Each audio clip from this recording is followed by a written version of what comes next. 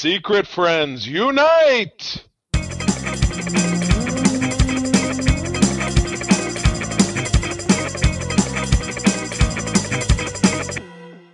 Welcome to the Secret Friends Unite podcast, episode 419. This is your guide to the geek side. I am one of your hosts, Todd Oxtra, joined by Charlie Carden. What's up? Studio is done. I did my first actual moving the desk, so you get a little bit more background here. I'm kind of excited about that. So yes, a little bit new stuff. It sucks. I have two glass block windows on the back wall, so I did had it facing this way, and it was like, brrr! So I can only do that at night. So today you get this. Enjoy. You need a swivel desk, Charlie. It just turns like a lazy Susan. Oh, you're right. Like the theater in the round kind of experience. Absolutely. You just position yourself. And unfortunately, like Dr. Evil's chair, remember when it goes out of control? Maybe that's what happened. You fall out of your chair. Yeah, you can automate that. It'd be perfect. It'd be perfect. Nothing would go wrong with that. And it would be great viewing opportunities for the audience. But we are very happy this week to have a very special guest join the Secret Friends Unite. And that is Mr. Randall Lodowitz. He is the editor at Running Press and the author of DC Book of Lists. And Randall, I don't want to shortchange you. So if there's anything else we should share in your introduction and your many credits, by all means, speak. No, that's a good starter. I'm a book editor by day, and every now and then I write something on the side. Nice. And when we talk about Book of Lists, well, there's a couple interesting stories on how the day job and the evening job kind of coalesce. Ooh, so you have a large set of red markers. As my wife is a journalist as well. They call her Red because she marks up things and makes the page bleed and makes people cry. Aw, isn't that delightful? I like it. It happens. Although I miss it. Now it's all on PDF, so it's red line PDFs. How do you make a PDF bleed? You just got to punch the computer screen. Pretty much. Frowny face emoji. Yeah, make it happen. So many editor notes that are actually legible. So you can actually, that's what you mean.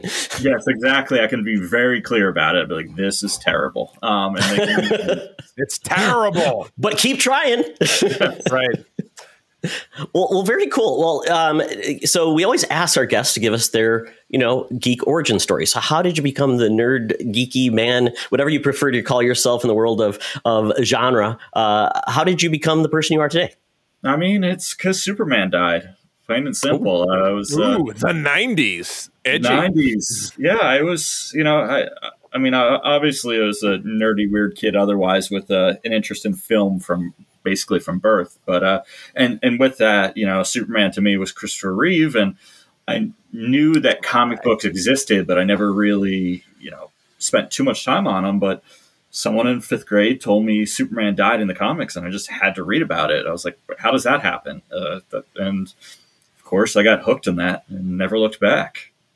So it's 30 years of collecting. And, once you're reading that, then I hear like, there's a Batman comic where he's going to break his back. I got to read that. There's this guy named Green Lantern. He just, went crazy. I got to read that. And that was all in the same time period, too. That was all that early 90s, that juice. Everybody's flipping out and breaking stuff and going nuts. It's good stuff. It's good time. Yeah, imagine being an editor at the time and like people, I don't know how it worked at DC at the time. I don't know if it was like one like story person said like, this is what I want to happen with all these characters, or it was individual editors saying, well, if you can do that with Superman, well, crap, I can do this to Batman and I can do this to Green Lantern. It just seems like it's, they basically went after a lot of secret cows. Yeah, They did. And it was exciting. So it felt, because even for someone who was not a comic reader up to that point, the concept of like, you kind of felt like these characters could never change, or, Superman's always going to be Superman, Bruce Wayne's always going to be Batman. So like, it was just really innovative at a time to see like, like every sacred cow is, up for grabs. Right. Grab them cows. Moo. Do you still have then the copy of The Death of Superman? Do you have some of those early comics? Oh yeah, I still have all the early comics. Actually, can't see it from here. I have my signed Superman 75 Platinum Edition framed up on my wall, so I get to look at that right. Nice. Dan Jurgens is a local guy. He always goes to the Minnesota Comic-Con conventions. I should bring that copy to him because he was such a part of that brain trust at the time. Oh, yeah. I would love to get more people to sign it, but yeah, right now it's just Dan Jurgens. And then I have I have multiple copies of The Death of Superman, but I have one paperback signed by Louise Simonson. So every now and then, it'd be great to get everyone to sign one collaboration. Yeah. Nice. And I would say at this point, some of those folks are getting fairly old. So act soon as fast as you can. No time like the present. Oh my goodness. Exactly. And speaking of that, there's no time like the present, Todd, to be a member of our Patreon, because we had a development just today. Do we have somebody new join us? Oh, absolutely. This was a lot of fun. I always check. I'm like the Patreon, shepherd. I prod Charlie and Mark, say, have you done this? Have you done that? And it's always exciting when I get a pop-up say, hey, you got a new patron. I'm like, and we like, who is this person? It's not someone we know. It's not like a little bit of nepotism in the Patreon world. So when I look and I'm like, oh, we've got somebody that joined us at our premier tier. This is awesome. Great news. We're loving our Patreon. It's been great to just connect with everybody. So our newest member in Charlie, you'll have to remind me of the right one. It's Best Friends Forever, right? BFFs? BFFs, you got it. Yeah, you've Correct. Got them on our Flow doc. You've got them listed in reverse. This is just the newest members first, and then as the people joined. So I apologize for that. I don't want to get people the wrong ranking. But Andy Milken joined. She's our newest BFF. So with that, Charlie, and Randall, you can help with this too, because you're a creative guy. So when we get a new BFF member, we have to assign them a superpower. But sometimes it can be a monkey's purse, a monkey's paw. That's what you get out of the monkey? You wish for a purse? Weird. Well, you got to put your monkey paw in the monkey purse, so you can carry it around everywhere. So sometimes it can be like it's a blessing and a curse type of superpower, or it can be like a meaningless superpower. So it's really up, to the givers, like an editor or a creator, their opportunity to be creative. So with that, I don't want to put you right in the spot, Randall, but we are going to put you on the spot. But we're going to let you think about that first. So Charlie, I'm going to put you on the spot. What is Andy's superpower? Okay, so Andy is, if I'm not mistaken, because you brought this to my attention, and you showed us picture. She has pictures all from the Star Trek cruise, which April and I just got back from. I'm pretty sure we met her there, but it's with so many people and stuff, you sometimes get names mixed up. If she's the person I'm thinking of, she's from Western Canada. So when someone is in Western Canada, I bet that their superpower is they'd like to create like a bubble of like tropical weather around themselves, so that when it's negative, 500 degrees Celsius in, Calgary or Moose Jaw or wherever, or the Yukon territories in the dead of January, you can be living like you're in Tahiti. So that is Andy's superpower, is the power of localized weather control. Like the radius of her umbrella? Yeah, that'll work. Why not? That'll keep you warm. There you go. And if I'm not thinking of the right person, Andy, I apologize, but this is how much time I had to research this information. But you know what? Andy, regardless, have fun with it. We're glad to have you on board. It wouldn't be possible without people like you on our Patreon. So thank you very much. Yes, Andy, really appreciate it. I did some sleuthing. I hope you're the right person that we found. But if, by all means, we want to get to know you better. So join our Discord, and you should get an invite, but we'll send out a message to make sure you get the invite. So you join our Discord so you can be part of the conversation, because you get a lot more benefits and more will be coming your way as a top tier patron. So my superpower for Andy is, and this bases on if you drink or not. My superpower for you, Andy, is someone always buys you a drink at the bar. If it's non-alcoholic, that's handy on a cruise, because those drinks are pricey. Exactly. It's not just one. It's not just limited to one drink. It could be like the whole night if your superpower is really kicking and jiving. But at least one drink you get for free. Drinking powers. I love it. It's good. Okay, Randall, you heard both Charlie's and I's. I would say mine is a little bit more superfluous. Charlie's is a little bit more practical. Maybe you can blow us away. Well, I mean, I was kind of, as soon as I heard Canada, I was going to the temperature control route. So I'm envisioning Andy more as like an X-Men with a mutation rather than a superpower. So to manifest like moose blubber and moose hair when needed. So snap of a finger, turn into a moose. Like Tusk, that great Kevin Smith film. Yes. that was a weird one. Like what was it? It was Sasquatch, right? He was the famous Alpha Flight member who could turn into a Sasquatch. Yeah, there you go. So that's the whole Claremont Burn run, But you're a moose instead. Yeah, there you go. Why not? A moose seems much more innocuous. I mean, unless moose are like hippos and they're the second deadliest. I don't know, Charlie. Moose are huge and they can trample people. So Andy will be Antlore. Yeah. Antlore? Oh boy. Antlore. This has really gone off the rails. But again, and just to really highlight really quick, our other great Patreons, especially in the Best Friends Forever level, we've got the Nias family, Sean, Stella, and Henry. And then we have your friends and mine, Missy Merchant, who records with us pretty frequently here. And just a super quick shout out, Best Buds level, that would be Jamie Prinky, great friend of mine and of Missy's. But on the Friend Zone level, we usually give shout outs to our intro tier. But joining up this week is our first nepotism hire. This would be my Uncle Tim, Timothy Horan III of South Haven, Michigan. He's my mother's oldest of her 4 brothers. Mailed me a check because he wanted to join our Patreon. So I joined Patreon in my name, and I put his check in the bank, and now I have to... Now the money will be distributed to the boys slowly over a year. But my Uncle Tim has always been a supporter of mine since my youngest years as a writer when I was a kid, a writer and an artist, always supported me. And like I said, he's the first person in any of our families to step forward and be a part of this adventure with us. So I am very enthused. Thank you, Uncle Tim. I love you. And I will have to show you how to listen to podcasts because I'm not sure that that's something that you're familiar with, but we'll find out.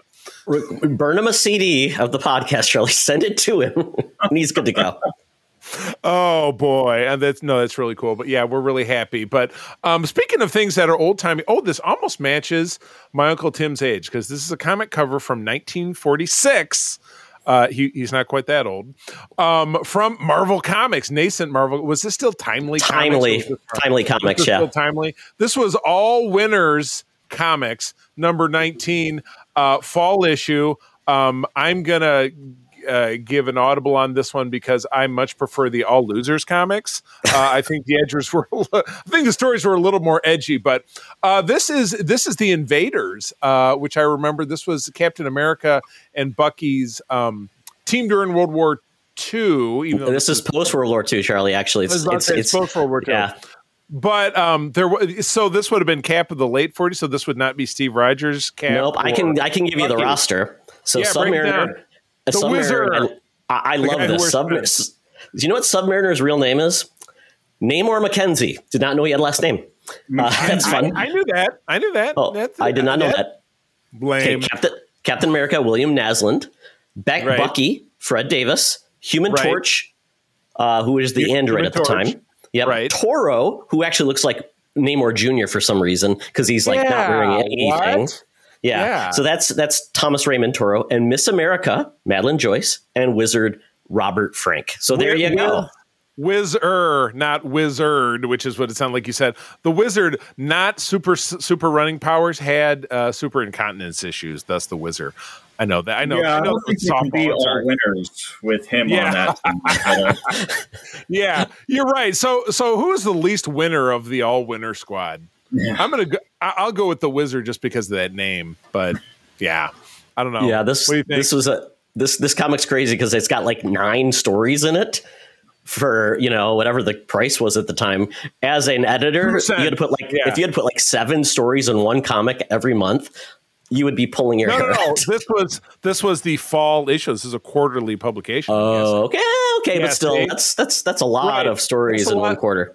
It's a lot of work for 5 cents or less, and then somebody read it and threw it in the trash. Yeah, which is why now it's worth $75 million. I have no idea what it's worth. If it exists. I love this. I don't know who the bad guy is, but Raymond, if you had one takeaway from this cover, what would it be? Oh, sorry. Oh, Randall, sorry. I said Raymond. I was thinking of one of the characters from the comic. Let me just pull it up again to say I'm going to look at that cover and just say my takeaway is there's going to be something very culturally insensitive going on with that. 100%. Yes, I believe the guy wearing a mask would be of Asian descent, and words that I will not speak could appear within that. A blank man or a word that starts with O. So there you go. Yes. Let's not go there. If you're interested in defining what the deep secrets of this comic are, check it out. I don't even know where you could actually find this. I don't even know if Timely Comics are in the Marvel Comic app. If they are, let us know. MU? It's worth checking out. But Todd, wait a second now. I know who's going to be able to give us this information. That's probably our senior news correspondent. I'm talking about Madam Webb. At 123 years young, she's down at the corner of Hollywood and Vine in good old Los Angeles, where I just came back from. She's got the latest scoops and news. Let's go check her out right now. Now it's time for Madam Webb's rumors and news. Take it away, boys. Thank you, Madam Webb. Madam Webb, I believe that you did submit one of your original creations to an editor back in the day. I believe it was for the monthly crotchety old person. That's the actual official name of the publication. You were denied because apparently you were not crotchety or grumpy enough. So work on that. Some good critical feedback. Get more grumpy. Can't be that hard. You can do it. Oh, my goodness. Well, some sad news to get us rolling. Just in the last few days, we saw the passing of actor Lance Reddick, whose face and name you will readily know from acting roles from Destiny to Rick and Morty. Oh, Todd, you grabbed this from some video game site, didn't you?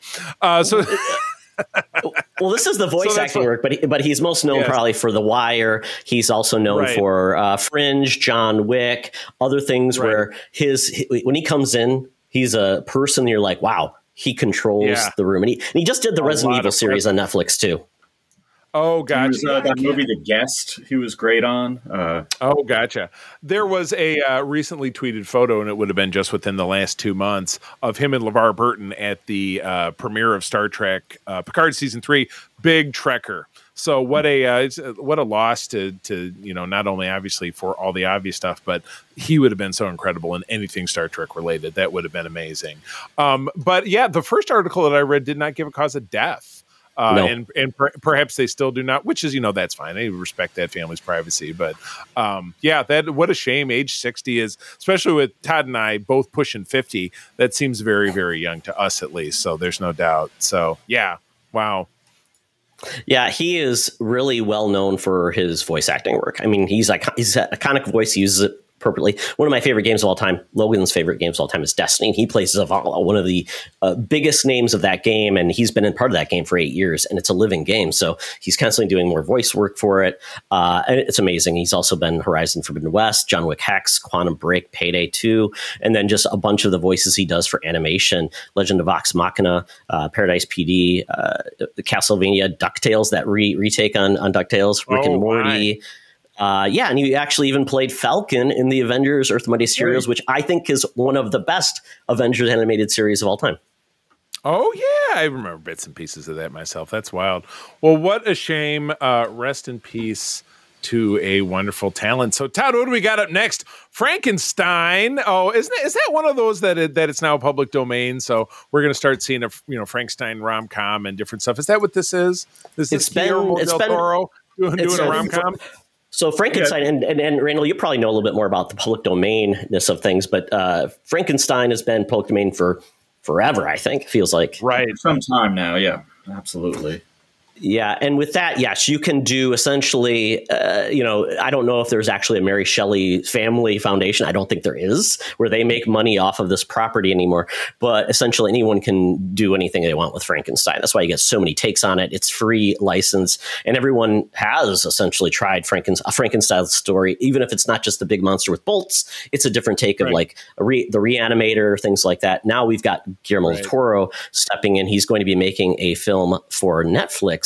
And the cast he's got lined up for this is pretty phenomenal. He's got Andrew Garfield, Oscar Isaac, and Mia Goth. It's going to be live action. Oh, Mia Goth.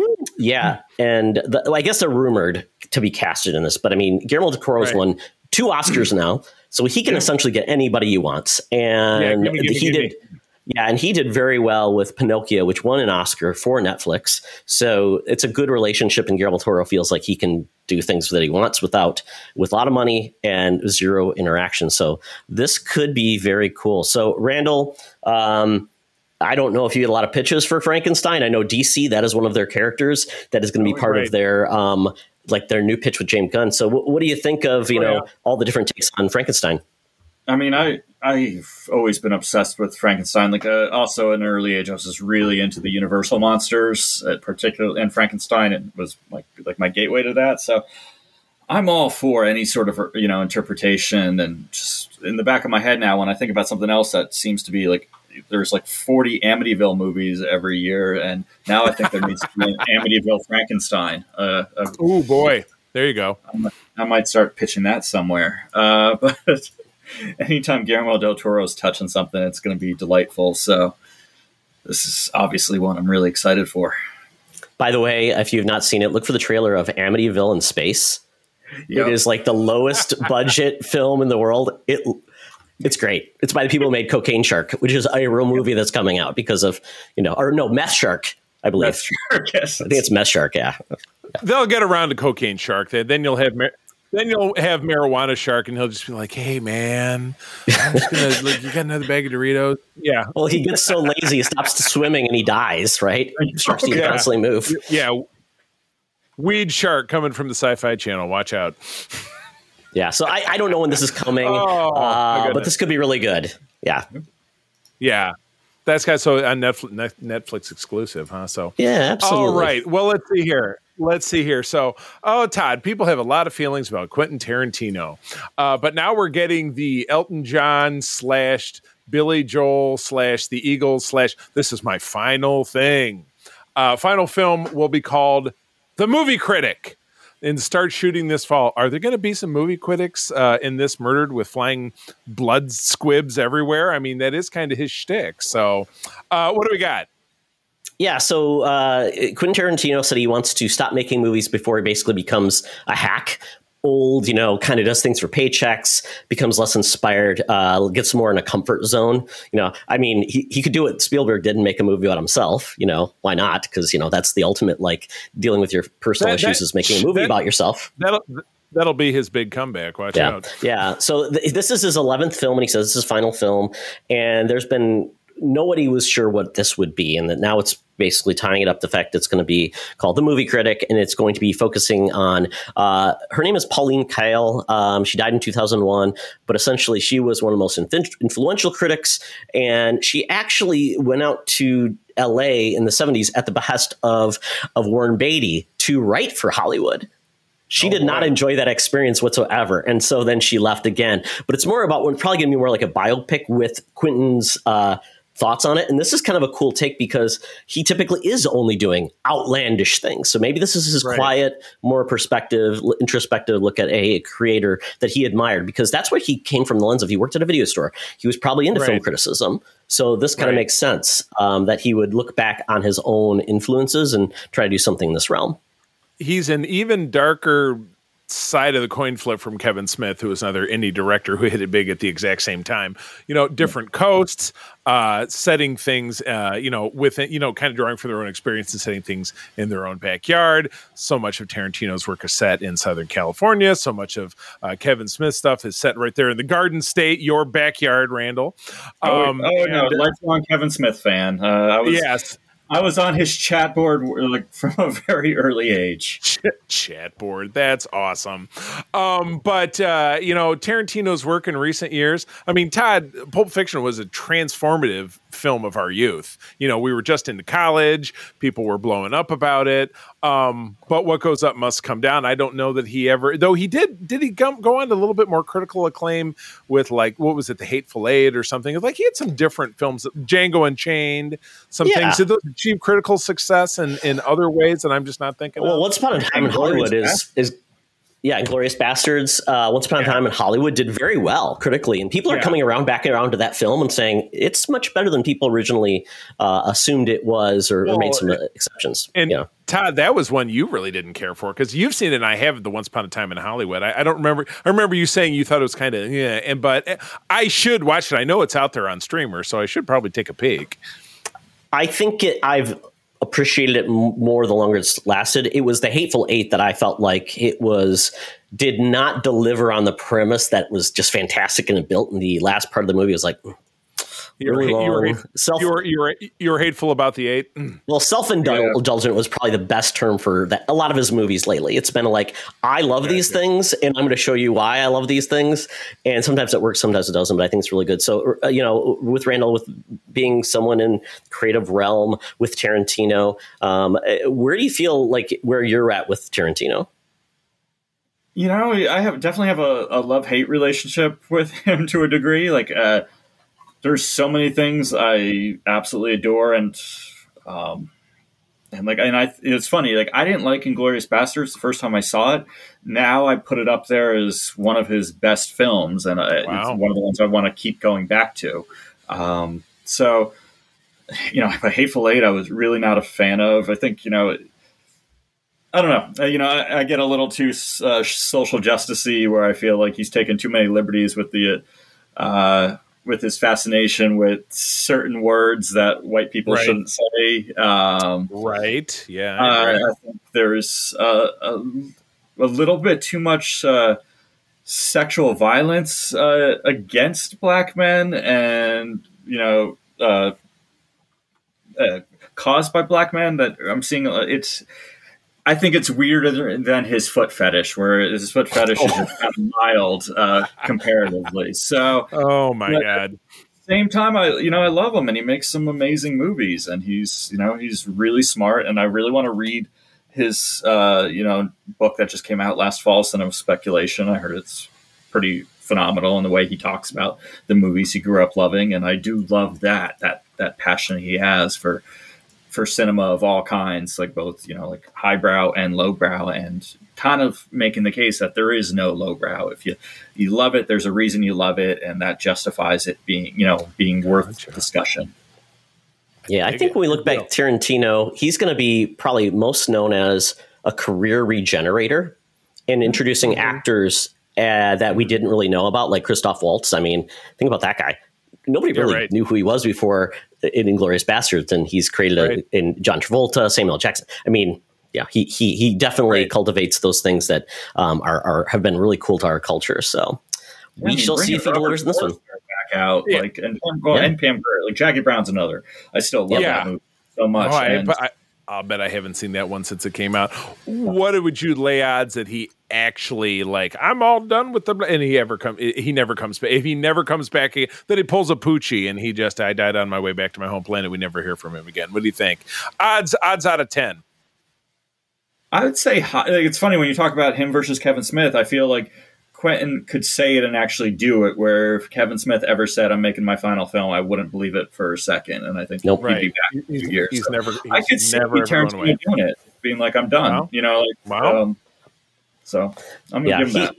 Yeah, I think it's a higher confidence, because he said there's things he wants to do. He wants to write, and he's also directed TV. So he potentially could find TV as his new medium versus just movies.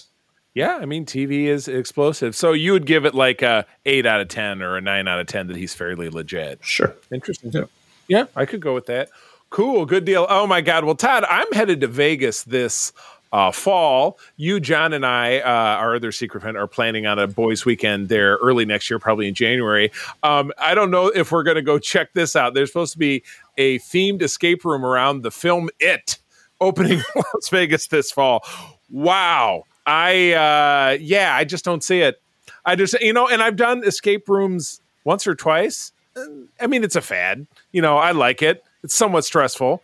I think I got out of the one I did. I think maybe the other one I did, we didn't get out in time. Todd, have you ever tried one?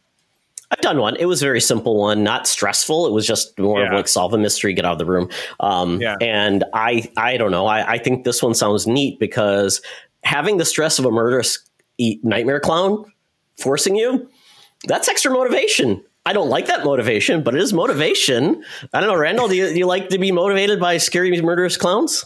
I mean, I'm just really thinking, is this going to be like based on the book, and the only way to get out is for you guys to all have sex with each other? Okay. Ooh, that's a hard pass. Choose your team wisely, then. Yeah, exactly. Yeah, I mean, they always leave that out of the film adaptations, that these kids all did that. So I want. Yeah.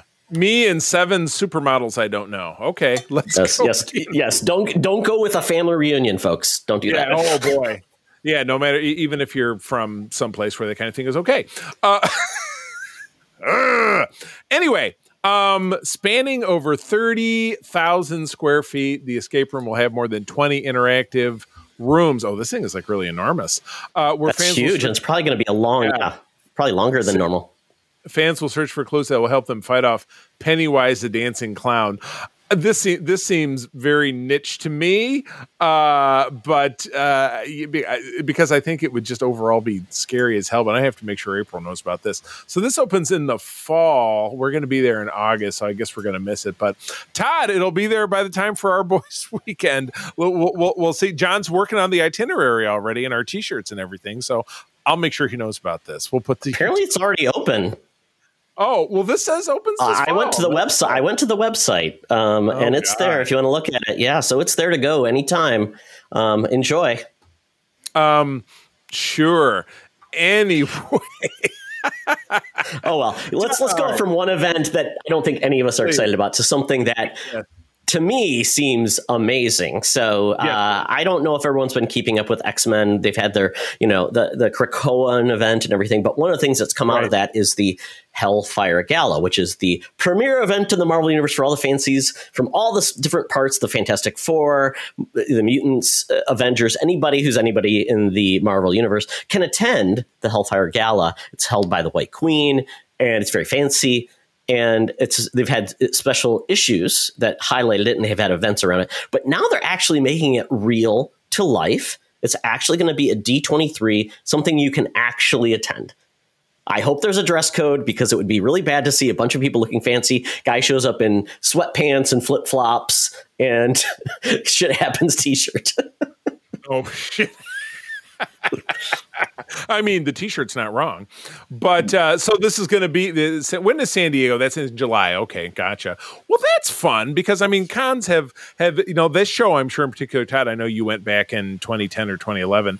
Cons in particular, and cons in general, and this one in particular, are kind of weird. The ones that are big and showy, because so much of our lives, certainly during COVID and post-COVID, has become so virtual that it's like, and then you can go to a local con if you want to buy things, you want to do this thing and that thing. So the shopping aspect of it is potentially more diminished because you can buy things online or whatever. But the theatrical experience, the experience part of it, they've really got to ramp things up to keep things cranking. So this sounds like an amazing time. And again, I'm only aware of the Hellfire Gala and everything somewhat periphery based on what I see here. And then what, Todd, what you've been talking about, all the live long while this has been going on for the last couple of years. But I think this is fantastic. I think this is a chance to be a great success.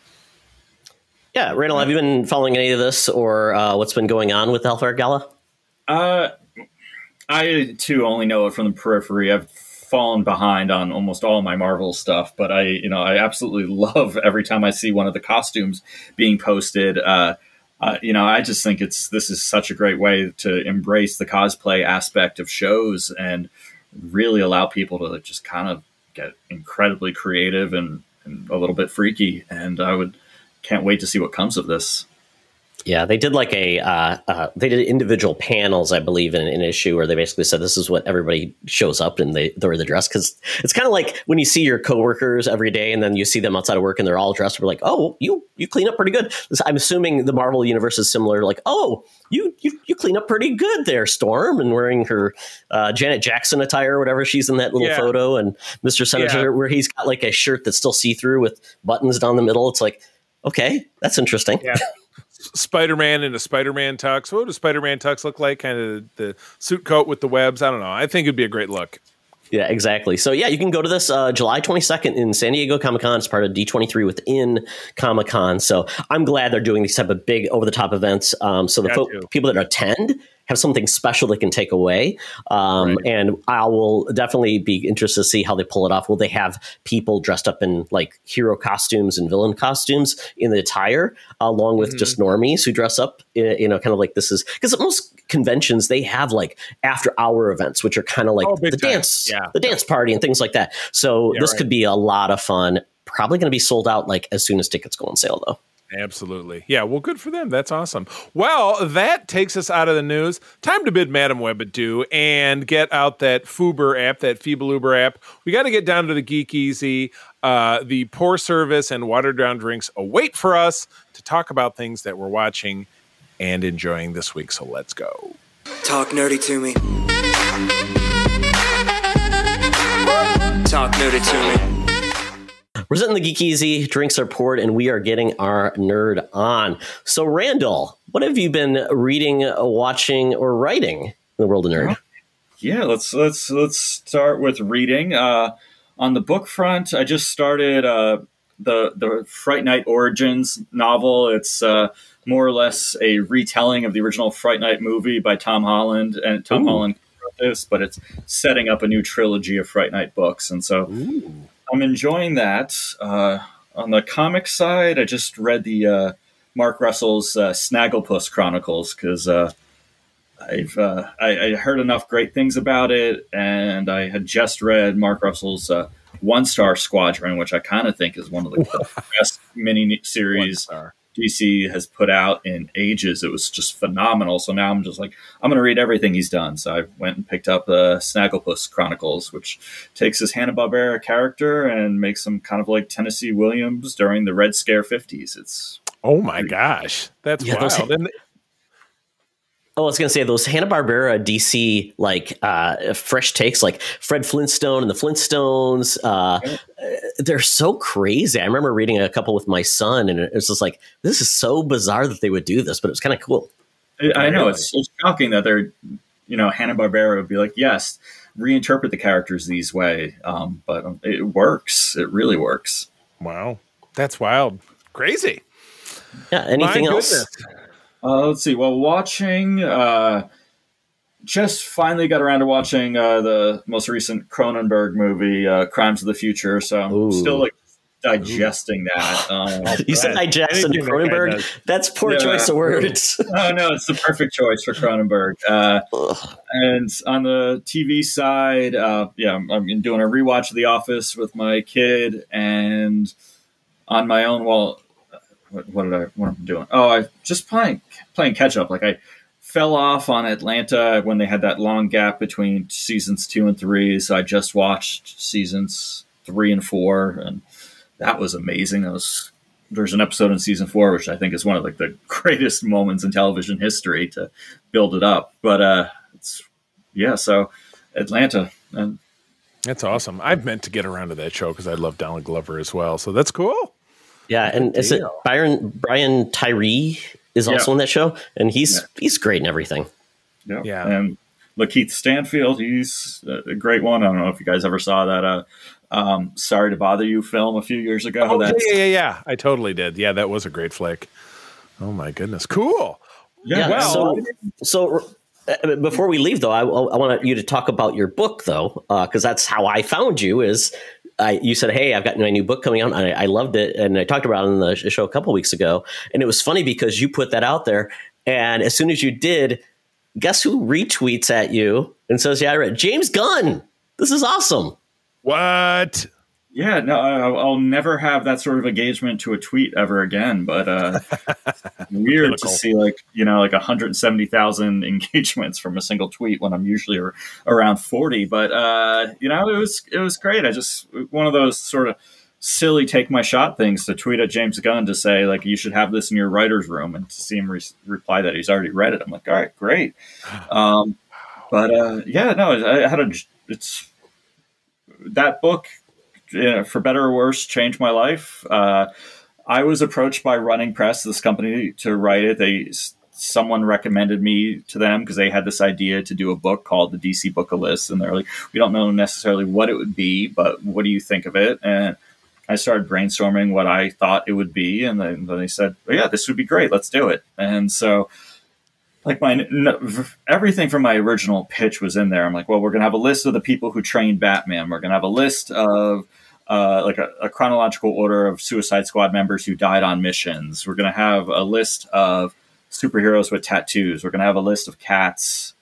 Just every little silly thing I could think of, different types of kryptonite, Harley Quinn's side hustles.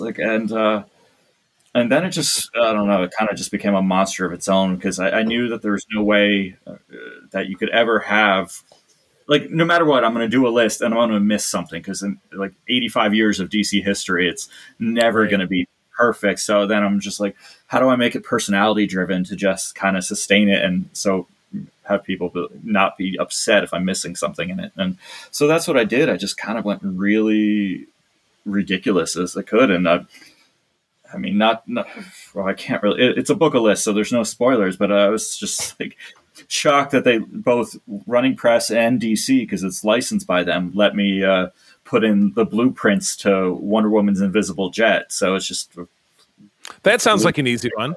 Yeah. I'm like, let's just have a blue piece of paper with the different labels for the parts, but no actual drawing of a plane. And the fact that they'll let me do that, I'm like, okay, yeah, this is great. Well, great. Awesome. Now the Chinese government has access to her blueprint. Right. Thank you. Oh, yeah. Thank you, Randall. Now we're in trouble. Oh, boy. That's coming over the next batch of spy balloons. Watch out. Yeah, yes. So quick question. So did you have a point person at DC who kind of like fact checked you, or they had to stamp everything approved or not approved?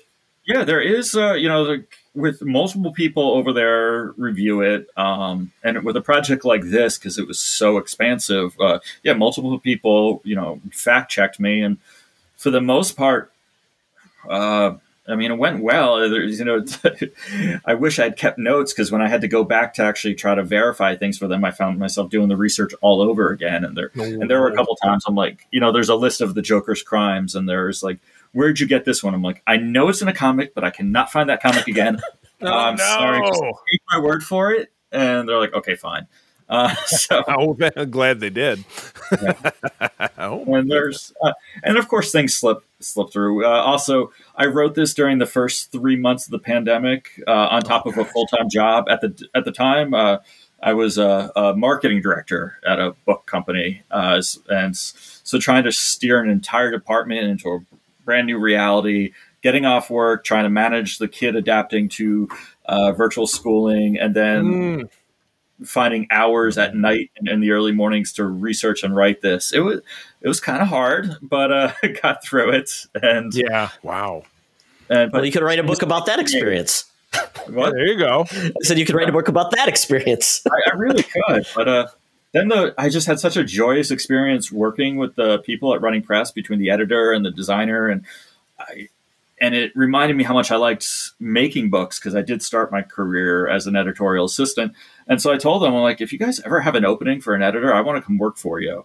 And a few months later, they did. And so I just kind of said goodbye to my marketing job and went to go make the sort of books that I, would like to read at Running Press. And that's how I'm there now as an editor, because of Book of Lists. Any projects you want to talk about that are coming out? I mean, there's, it's fun. My biggest DC one, I don't necessarily want to talk about, just because we're in the middle of trying to retitle it. So like, I would tell you about it, and it's the pre-order is live. It's going to be a fun little book, but in the next week or two, it's probably going to have a new title. So I'd rather not go create any confusion with that one. But I do so much with Warner Brothers, and it's all different facets. I got a couple of Game of Thrones projects coming out. One is like a trivia deck, so it's like 200 trivia cards about Game of Thrones and a little book. Oh my goodness! Trivia. Seinfeld, we got another one. Actually, I can hold that up. Oh, that's cool. A to Z guide and trivia deck that comes out in May. Oh boy, that would be great. The very first thing on my new career was with. We have a vast partnership with Turner Classic Movies, and so we did this book called "But Have You Read the Book" by Kristen Lopez, and it's her looking at books that were adapted into the films, and instead of leaning on the argument that the book is always better, it's looking at how there's strengths in both mediums and how the books complement each other, and it's such a fun little gifty book. So I get to work on it every day. That's a great one, because that's such a tired trope, like, God, the book was better. You know what? Better is so very subjective. And again, to try to compare a book versus a film or a television show and mediums, that it's apples and oranges. So I deride people. Like, I just remember when I was a kid, my mother and my brother were such big Tom Clancy fans. And then the sum of all, not the sum of all fears, but Patriot Games came out with Harrison Ford. Oh my God, it was so stupid because the book, blah, blah, blah, this thing and that thing. And I'm like, so I'm stupid for enjoying it. I hate that kind of stuff. That really drives me up the damn wall. So anyway. Yeah. I was going to say one more thing before we move to the next one, Randall. I see you have something Alf behind you. That is hilarious. I see that too. I love it. I actually just bought this. I saw it and I couldn't not get it. It is a bust Alf action figure. Yes, NECA. From NECA. Yeah, NECA does a lot of those. In the way it's displayed, but he comes with a cat in a sandwich. Like, it's just a cat. I love it. That was the reason I bought it. I'm like, this is amazing. They made a cat sandwich figure. I love what NECA does. The only figure, I'm a huge figure collector, as you can see, but largely my stuff is Hasbro, Star Wars, and GI Joe, and Marvel. But the NECA figures we have in the house are actually in the living room because they're my wife. She loves horror stuff. We have a couple different versions of Pennywise. We have I was going to say we have a Freddie Mercury. We have Freddy Krueger. We have actually. We have Chucky still in the box, like a little box Chucky, my buddy. They really make nice stuff. But it's like, now that I have some more space here, I could look at additional things, but I probably really shouldn't. But now I have space to do it. So that is awesome. I love it. All right, are we moving along? We good? Yeah. Excellent. Well, thank you for sharing, Randall. And let us know though what your next thing is, and we'll share that with everyone else. Absolutely. Oh, well, I can say, yes, the next book I wrote is it's a tie-in to the Flash movie, and it's nice. Flash I don't remember the title. I think it's called the Flash Visual Encyclopedia, but it's from the page to the screen. It's about Barry Allen's comic origins. The making of the new film, and also just kind of celebrating the multiverse aspect of the Flash. Excellent. Well, very cool. I did hear though that Tom Cruise actually called up DC or Warner Brothers to say that the Flash is fantastic. So we're hearing all the good things about this movie. So hopefully it plans out after all of the craziness before. Yeah. My goodness. Yeah, I'm very excited. Cannot wait to see. Certainly for men of our ilk. We saw the trailer yesterday when we were seeing this movie. I'm going to talk about. We care about Michael Keaton as Batman. We just said, my wife and I are the same age, which means we were 13 the summer that Batman '89 came out, and it was both even though we didn't know each other for decades later, we both loved that experience so much. So that is awesome. Okay. Well, I went to the movies yesterday. And very pointedly said, just for some reference, I mentioned this before, our local theater chain has one of these. Subscribe to our VIP program, and you can go see 3 films, 2D, 3D, or IMAX a week, no matter what. So we go see whatever. We go see the big movies, like we went and saw Shazam on Thursday, and we were on a cruise recently, so we missed Cocaine Bear, and then Todd, what did we talk about last week? Creed 3 and Scream 6. So we had to slam all those in last week. And so now we're back of more even keel. We saw Shazam, but then we went to go see 65, which was the dinosaur movie with Adam Driver.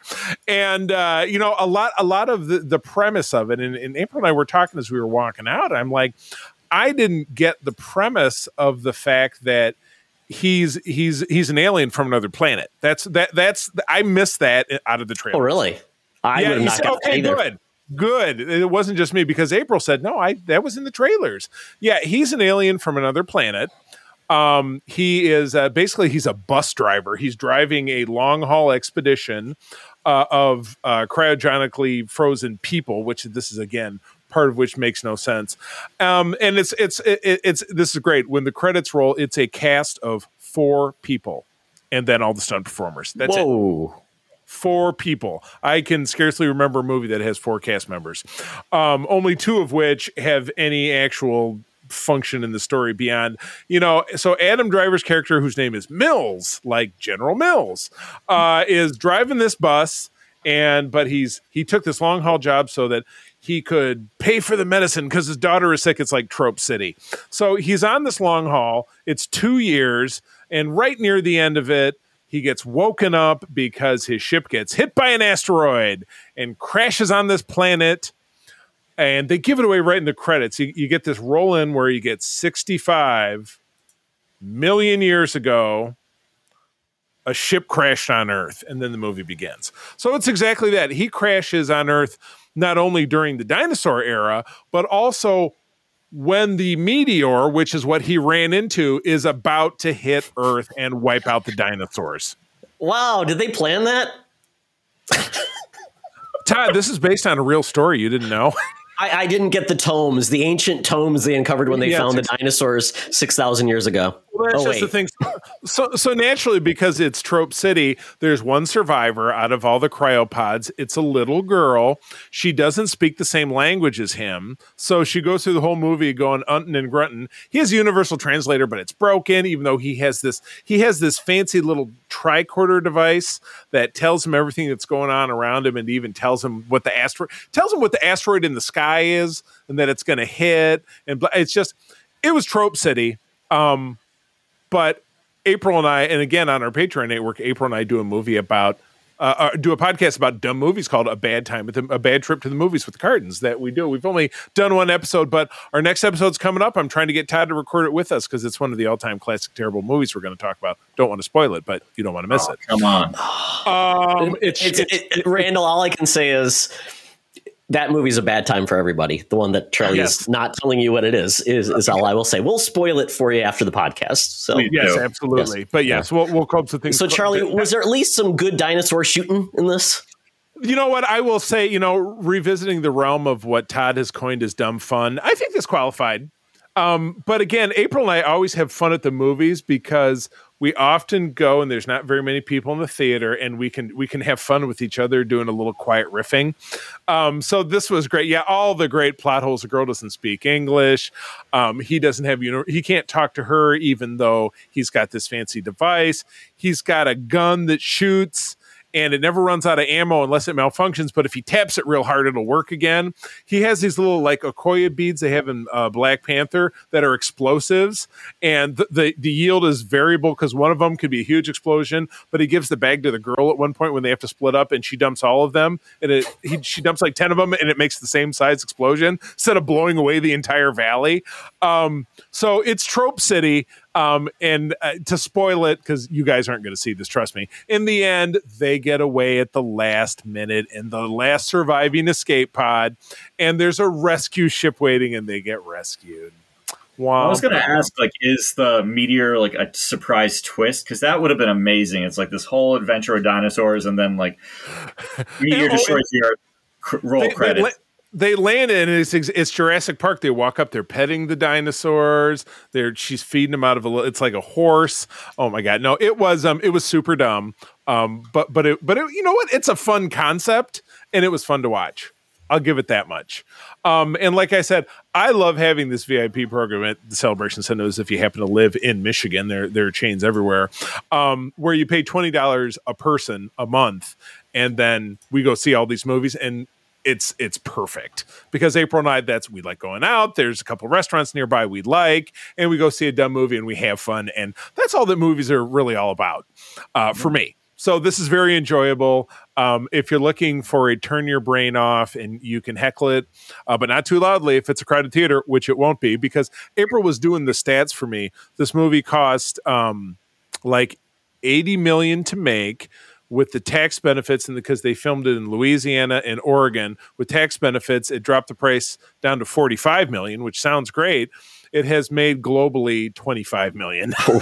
Ooh. And that's without the marketing, but they haven't marketing this film. Right. So your marketing doubles or triples any budget. So yeah. So yeah, colossal failure. I hope Adam Driver got his money up front and didn't have any back end deals on this, because he's gotten screwed if that's the case. Yeah, this is when the actors do the one for me, the one for my bank. This is the one for his bank. Yeah, exactly. Like Homer Simpson with the gas tank in the car. One for you, one for me. One for you, one for me. This show is very replete with Simpsons references. You'll never get away from that. All right. Secondly, and this we watch all the episodes of this within the last 36 hours. So power up HBO Max because we're going to watch something, or sometimes we'll just search and we'll play a streaming service roulette. Well, you haven't watched something for a while in Showtime or on Amazon Prime. So we picked, it's a show from 2020, which just came back. So they had a hiatus of almost 3 years, but it's Matthew Rhys starring in Perry Mason, the reinvention of the classic. I researched it. It was a radio drama. It was a novel series. Raymond Burr really popularized it with, everybody's grandpa. Basically, grandpa and grandma watched the TV movies in the 80s and the 90s. Because I think he died in the early 90s because I was doing some research.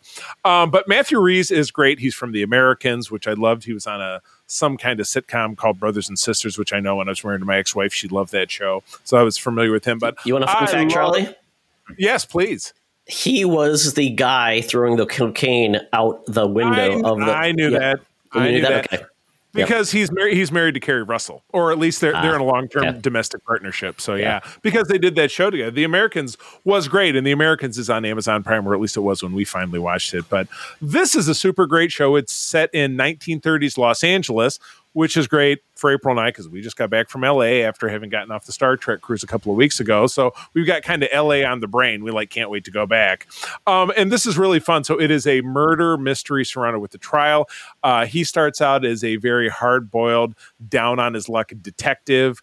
He's a World War I veteran who was dishonorably discharged because he was a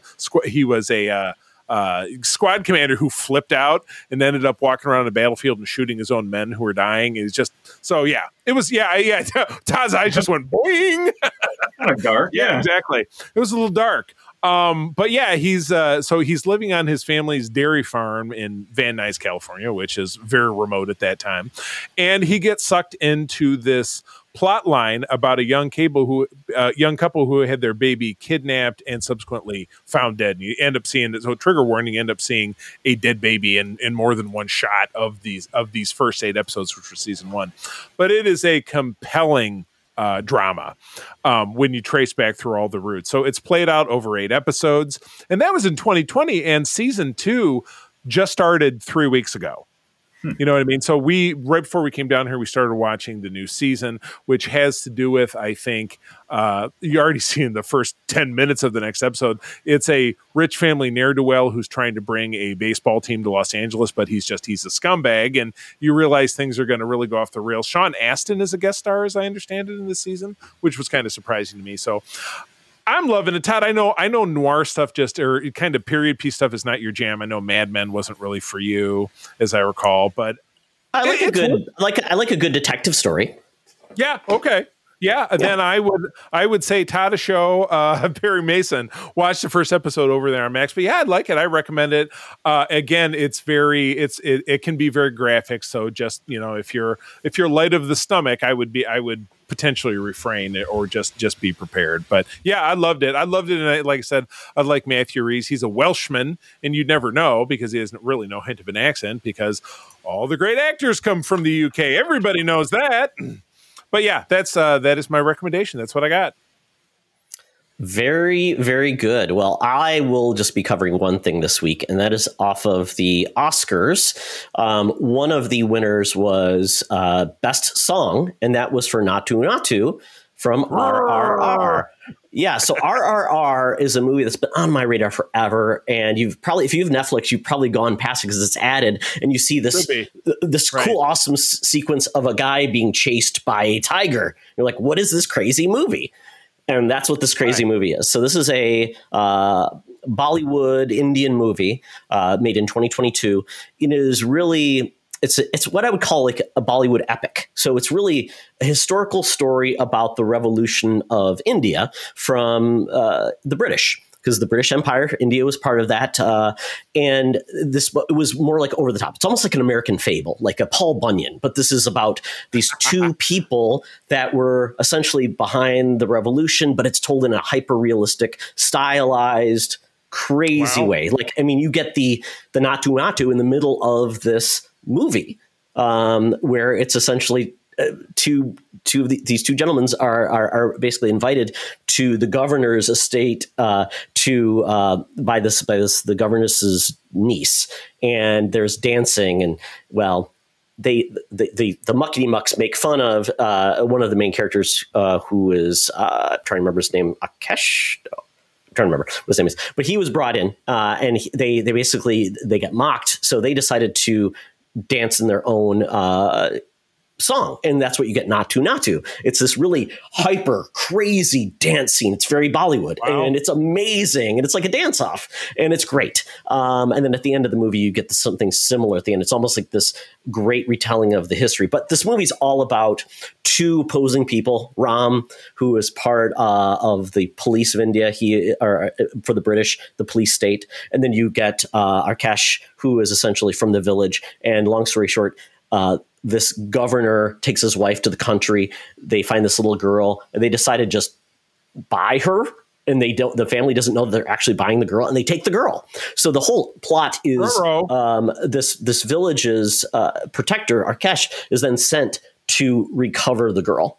That's kind of the main trope. And then you've also got Ram, who is, like I said, a cop who essentially he wants to get promoted to special officer, but every time he gets promoted, they're not going to promote an Indian officer. They're only going to keep British. So this was his opportunity to capture this man who nobody knows who he is, that's going to come and kill the governor because they took the daughter. So they go him, and he basically volunteers to bring him down. If he can bring in Arkesh, who he doesn't know what he looks like or anything, he will be promoted as special officer. So that's kind of like the major plot, but it's got phenomenal action scenes.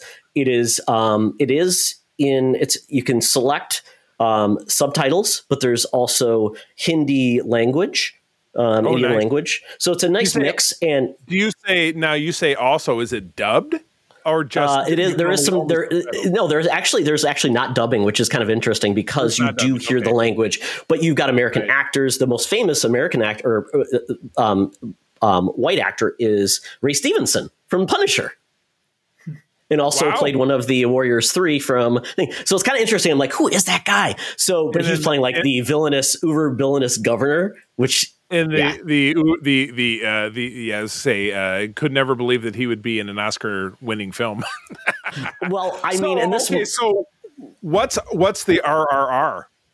I was trying to remember what it stands for. Each R stands for a different part, and it's interesting when they open it up. They do this really cool, like different segments. And they kind of like R and R and R. The first one is like, okay, that doesn't make any sense. But then they get into what the R stand for. So let me look at what that actually stands for. I remember this, and I forgot. Rise, Roar, Revolt. Nice. And gotcha. And it's on Netflix, huh? And it's a long film. We watched it in several parts. I watched it with my wife. She adored it. She thought it was great. It is, once again, it's a different type of movie making. It's not like the US. You'll say, like, this is so cheesy. It's so weird. Or I can't believe that he just punched a tiger. Or I can't believe he threw a motorcycle. You just have to be in for the ride. Like I said, this is more like a fable than a historical retelling. People believe that Captain America can whip a motorcycle at a Hydra tank and split it in half. So suspend your disbelief. I mean, we've been trying to make it through the Banshees of Inisherin, which is, again, it's Irish. I'm of Irish heritage. That's a very big thing in my family. And we're struggling. We're trying to watch it for the second time. And it was on Friday night in St. Patrick's Day. So I'd had a couple of Guinnesses, and so I guess we'll be trying again. You have to be kind of fully engaged for that movie, Charlie. I don't think you can be like half and half. Every time I hear that name of that movie, I always think it's the Banshees of Ed Sheeran, the singer. Ooh, there you go, man. That's his spinoff. I highly recommend RRR. It's a different type of film. It's very energetic. And after I felt that movie, I felt like yeah, this is awesome. And white people suck. Well, we've always known that. Yeah, exactly. I mean, so yeah, that's but anyway, well, cool. Well, that wraps us up for the Geek Easy Todd. Time to get out that Air Qantas app. The Land Down Under awaits for us. The Thunderdome is there. The mutants and Tina ready to assemble to hear us talk about Shazam! Fury of the Gods. Let's do it. Welcome to another edition of Thunderdome! Thank you, Tina. The mutants have been gathered for a topic or a game to be entertained. And this week, we're talking Shazam! Fury of the Gods. This movie was directed by David F. Sandberg, has a PG-13 rating, written by Henry Gayden, Chris Morgan, Bill Parker, stars Lucy Liu, Helen Mirren, Zachary Levi, and a cast of others. And based on a budget of about $100 million, and it's projected to do about 30 this weekend. And to let everyone know where we're at with DC, Randall obviously probably knows a lot more about this than we do, but at this point, we have been told James Gunn is a fan of this film, but we don't know where the future of Shazam lies in the future of DC. So buyer beware. But if you can view this movie as a standalone and enjoy it, I think that's the best way to approach DC movies until we get those official projects. So with that, we all saw this movie. I believe we've all seen the first one.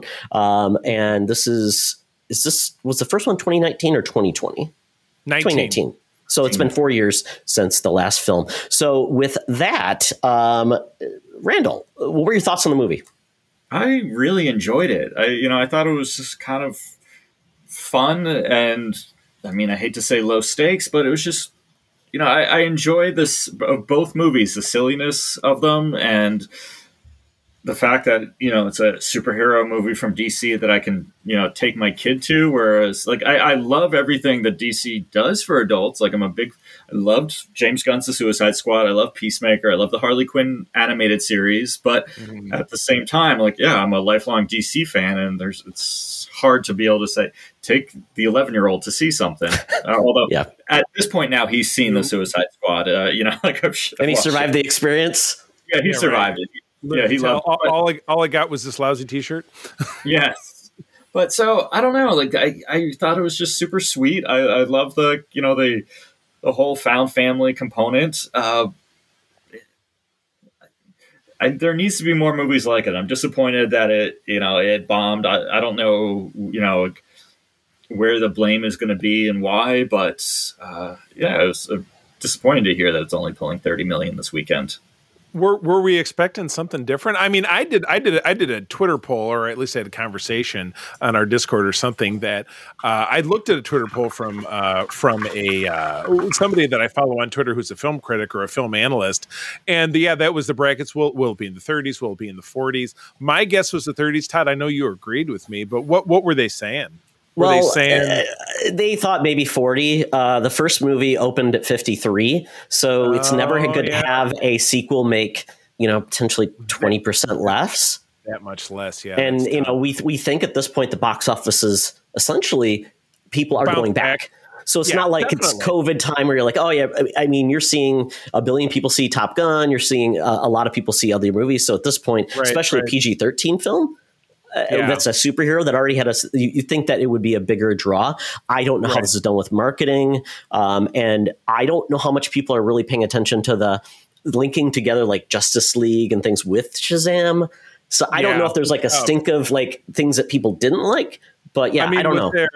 Was there potentially a stink from Black Adam? Randall, where do you sit with Black Adam? How'd you feel about that film? I was pretty underwhelmed by it. I felt it was scene after scene of someone saying like, heroes don't kill, and Black Adam saying, but I'm not a hero. And I'm like, after the fourth time, I just kind of got tired of it.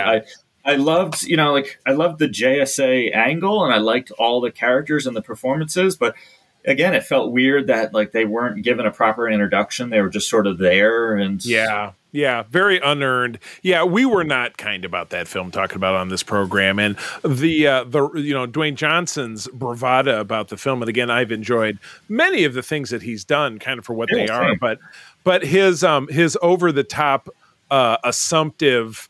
I am DC now, like in Captain Phillips, I'm the captain now. That like I'm the DC guy, and then it was right on. James Gunn came along and just put his foot really squarely up the Rock's rear end and said, "You're not. You're out. You're done. You're out. You're nothing."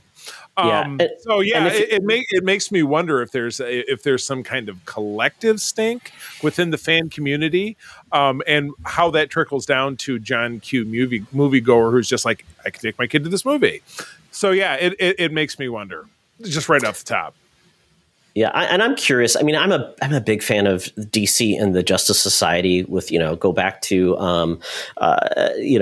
what we saw the re-emergence with this Justice Society after, I believe it was Zero Hour. We got a lot of great comics with that, and part of that was Black Adam and Shazam, and how they developed those characters and made them a part of that journey. And now essentially with it, Black Adam should have been part of Shazam, should have been part of that story, because he was introduced actually in the first Shazam, was saying first person we took his powers because he abused them. And then we got The Rock says, I want nothing to do with Shazam, even though you look just like Shazam. You've got a big old, arrow, lightning bolt on your chest. And it, to me, is like, in both movies. Yeah. Exactly. So in this one, and I think a lot of people felt like the first Shazam was like, it felt like a breath of fresh air when DC was doing very dark. This is like just someone having fun. It's a wish fulfillment of a kid being a superhero. And except for like that one scene where there was some deaths, because the director of this, he does do horror. So he brought a little bit of his horror sense. I think this movie did a little bit of the same thing at the opening, where Lucy Liu and Helen Mirren, whispered in the ear, and then it was kind of freaky because it was almost like a zombie outbreak. So that was a little bit of an interesting layering. But I think a lot of people really were happy with the first Shazam, and this one, I don't know. I don't know what happened differently, because this film, I felt like it doubled down on the family element.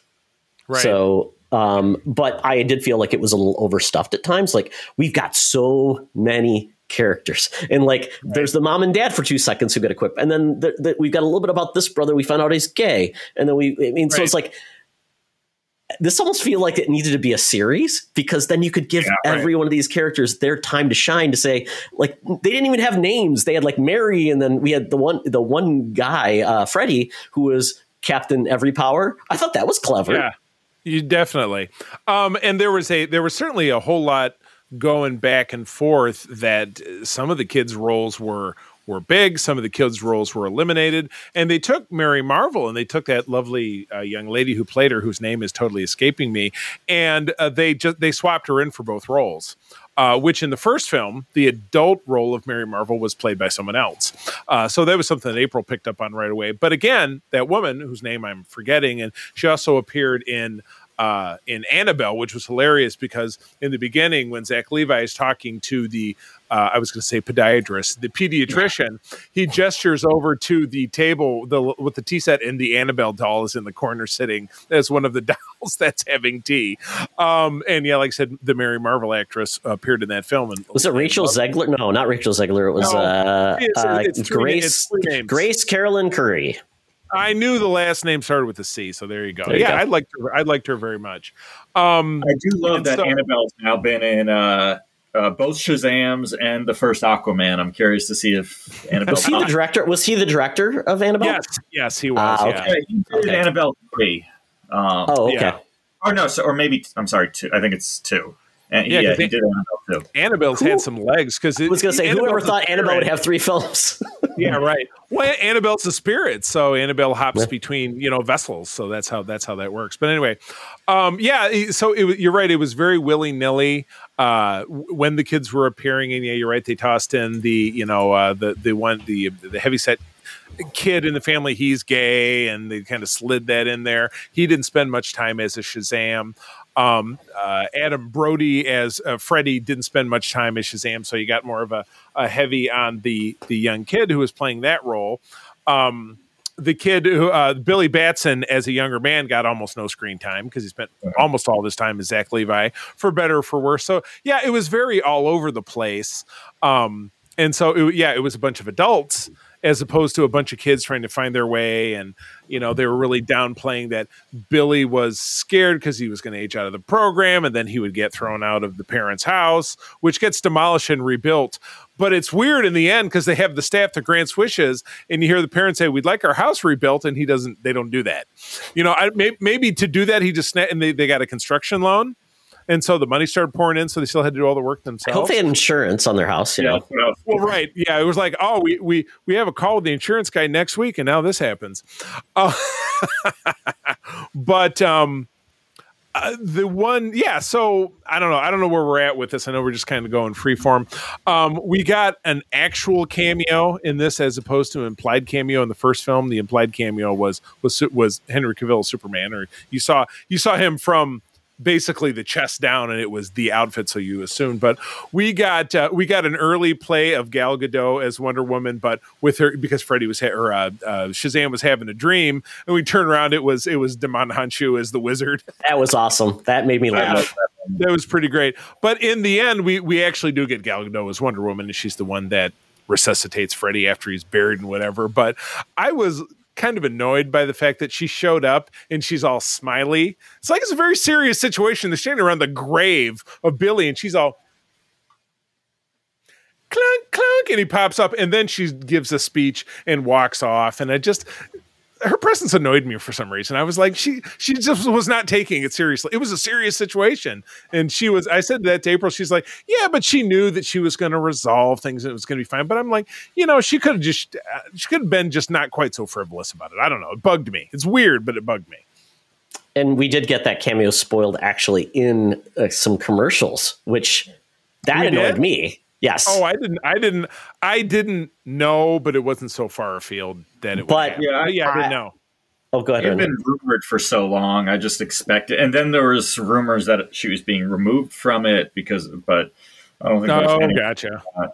But I mean, it was a literal Deus Ex Machina. Like they could not have, right. An intervention of the gods. She came in and resurrected them. I don't know. I feel like when that movie tried to connect to the larger DC universes where it didn't work as well. I could have had this movie without her and see him come back another way. And I definitely could have, I don't know how much we're going into spoilers. Sure. This is all, I should probably put a tag in, but when we typically do a movie, we get into spoilers. I mean, it's okay. Yeah. We've always done it the same way. So I think, but we can say spoilers right now, because I mean, at this point, there would be things that have not been shared and probably wouldn't see. So we can talk about the two post-credit scenes. So Randall, you're going to probably speak to that. Yeah, that first post-credit scene where it's connecting to, again, like what seems like a universe that's no longer going to exist,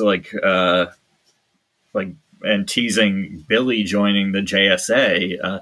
We have no plan, no clue if JSA is going to happen with this, the new films. So it kind of just felt unnecessary. Kind of flat. Now the JSA would then be referential to what we saw in Black Adam. That was the JSA, correct? Correct. Did they? I'm trying. The movie was forgettable to me. Did any of them? Did one of them die? Did any of them live? Dr. Fate. Dr. Fate. Yes, exactly. Yeah. But all the rest of them are still around. So now they're going to toss Shazam in there. So they're inferring that this is still the same universe where badass Black Adam and Henry Cavill is Superman. You're right. It's a total mess. It was a total. And it's not like they couldn't have yanked it in the last couple of months, because they're like, oh, it's too late, we filmed it and whatever, and they do that kind of thing all the time. So you're right, it could have been yanked one scene. You can't yank Wonder Woman without heavy reshoots, but right, exactly. Yeah, that was because it was the end of the film. And then your second stinger took you right back to the stinger from the first film, which was Dr. Savannah and the weird talking caterpillar, which I know he's got a name. Tell me Mr. Mind. Mr. Mind. Okay, gotcha. And so, but that was also played for less, because Vonda was like, I've been sitting here for 3 years and scratching my ass and blah, blah, blah, blah, blah. And Mr. Mind's like, we're going to have a good time. We're going to do that right when I get back. And then he scurries off. I love that. Yeah, that's what I wanted. That was good. And again, to your point, this could be a film franchise this is the end of the road. But in the here and now, that portion of it was very enjoyable, and parts of it were very fun. Even if it ends up going nowhere. But yeah, I'm kind of in alignment that I really think that first stinger could have been dumped, because it was just kind of useless. Even though I love seeing the Suicide Squad characters. And was it? Yeah, Argus seeing what's his face? Who's the comedic actor? The man, the guy with glasses. Yeah, Steve Agee. Steve Agee, yeah, Steve Agee, and then the James Gunn's wife. Yeah. James Gunn's wife. So I love seeing them, but again, it was pointless. But whatever, it was still fun because Shazam's a fun character, so he found a way to make the scene fun. But it's kind of like, what's going on?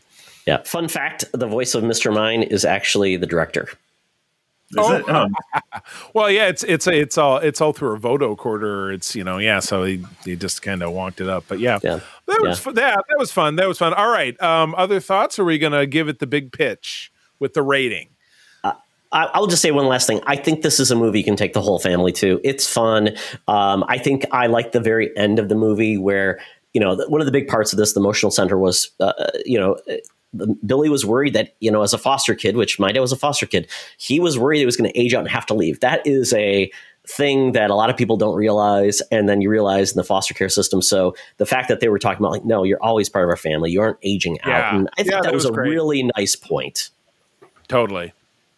Yeah, I agreed. I mean, the movie had its heart, and so you can forgive. At least I can forgive so many flaws if it has a heart like that, and in that case, it worked. I mean, from a critical angle, one thing that kind of irked me, but I feel like a victim of the pandemic, is all the kids grew up over the past 4 years, and it's weird to me that if this franchise was to continue, Billy's now going to be a legal adult. We already lost Billy as a kid.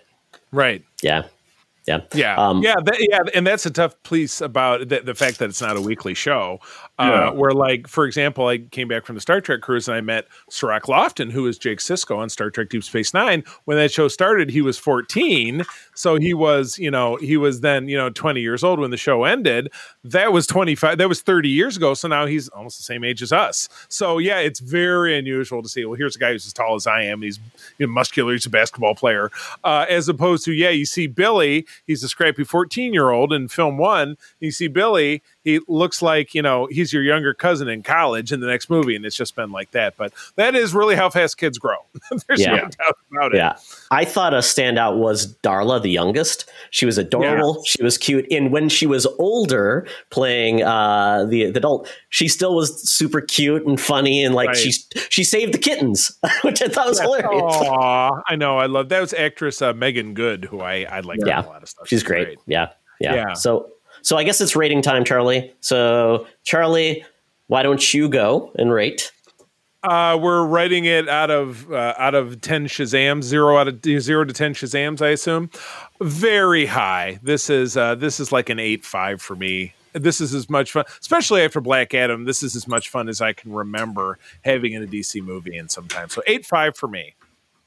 Randall, I'd probably go with an 8. Yeah, I think it more worked than didn't, and I want to go back to it, and that's the best compliment I can give. I don't want to go back to Black Adam. Oh God, no.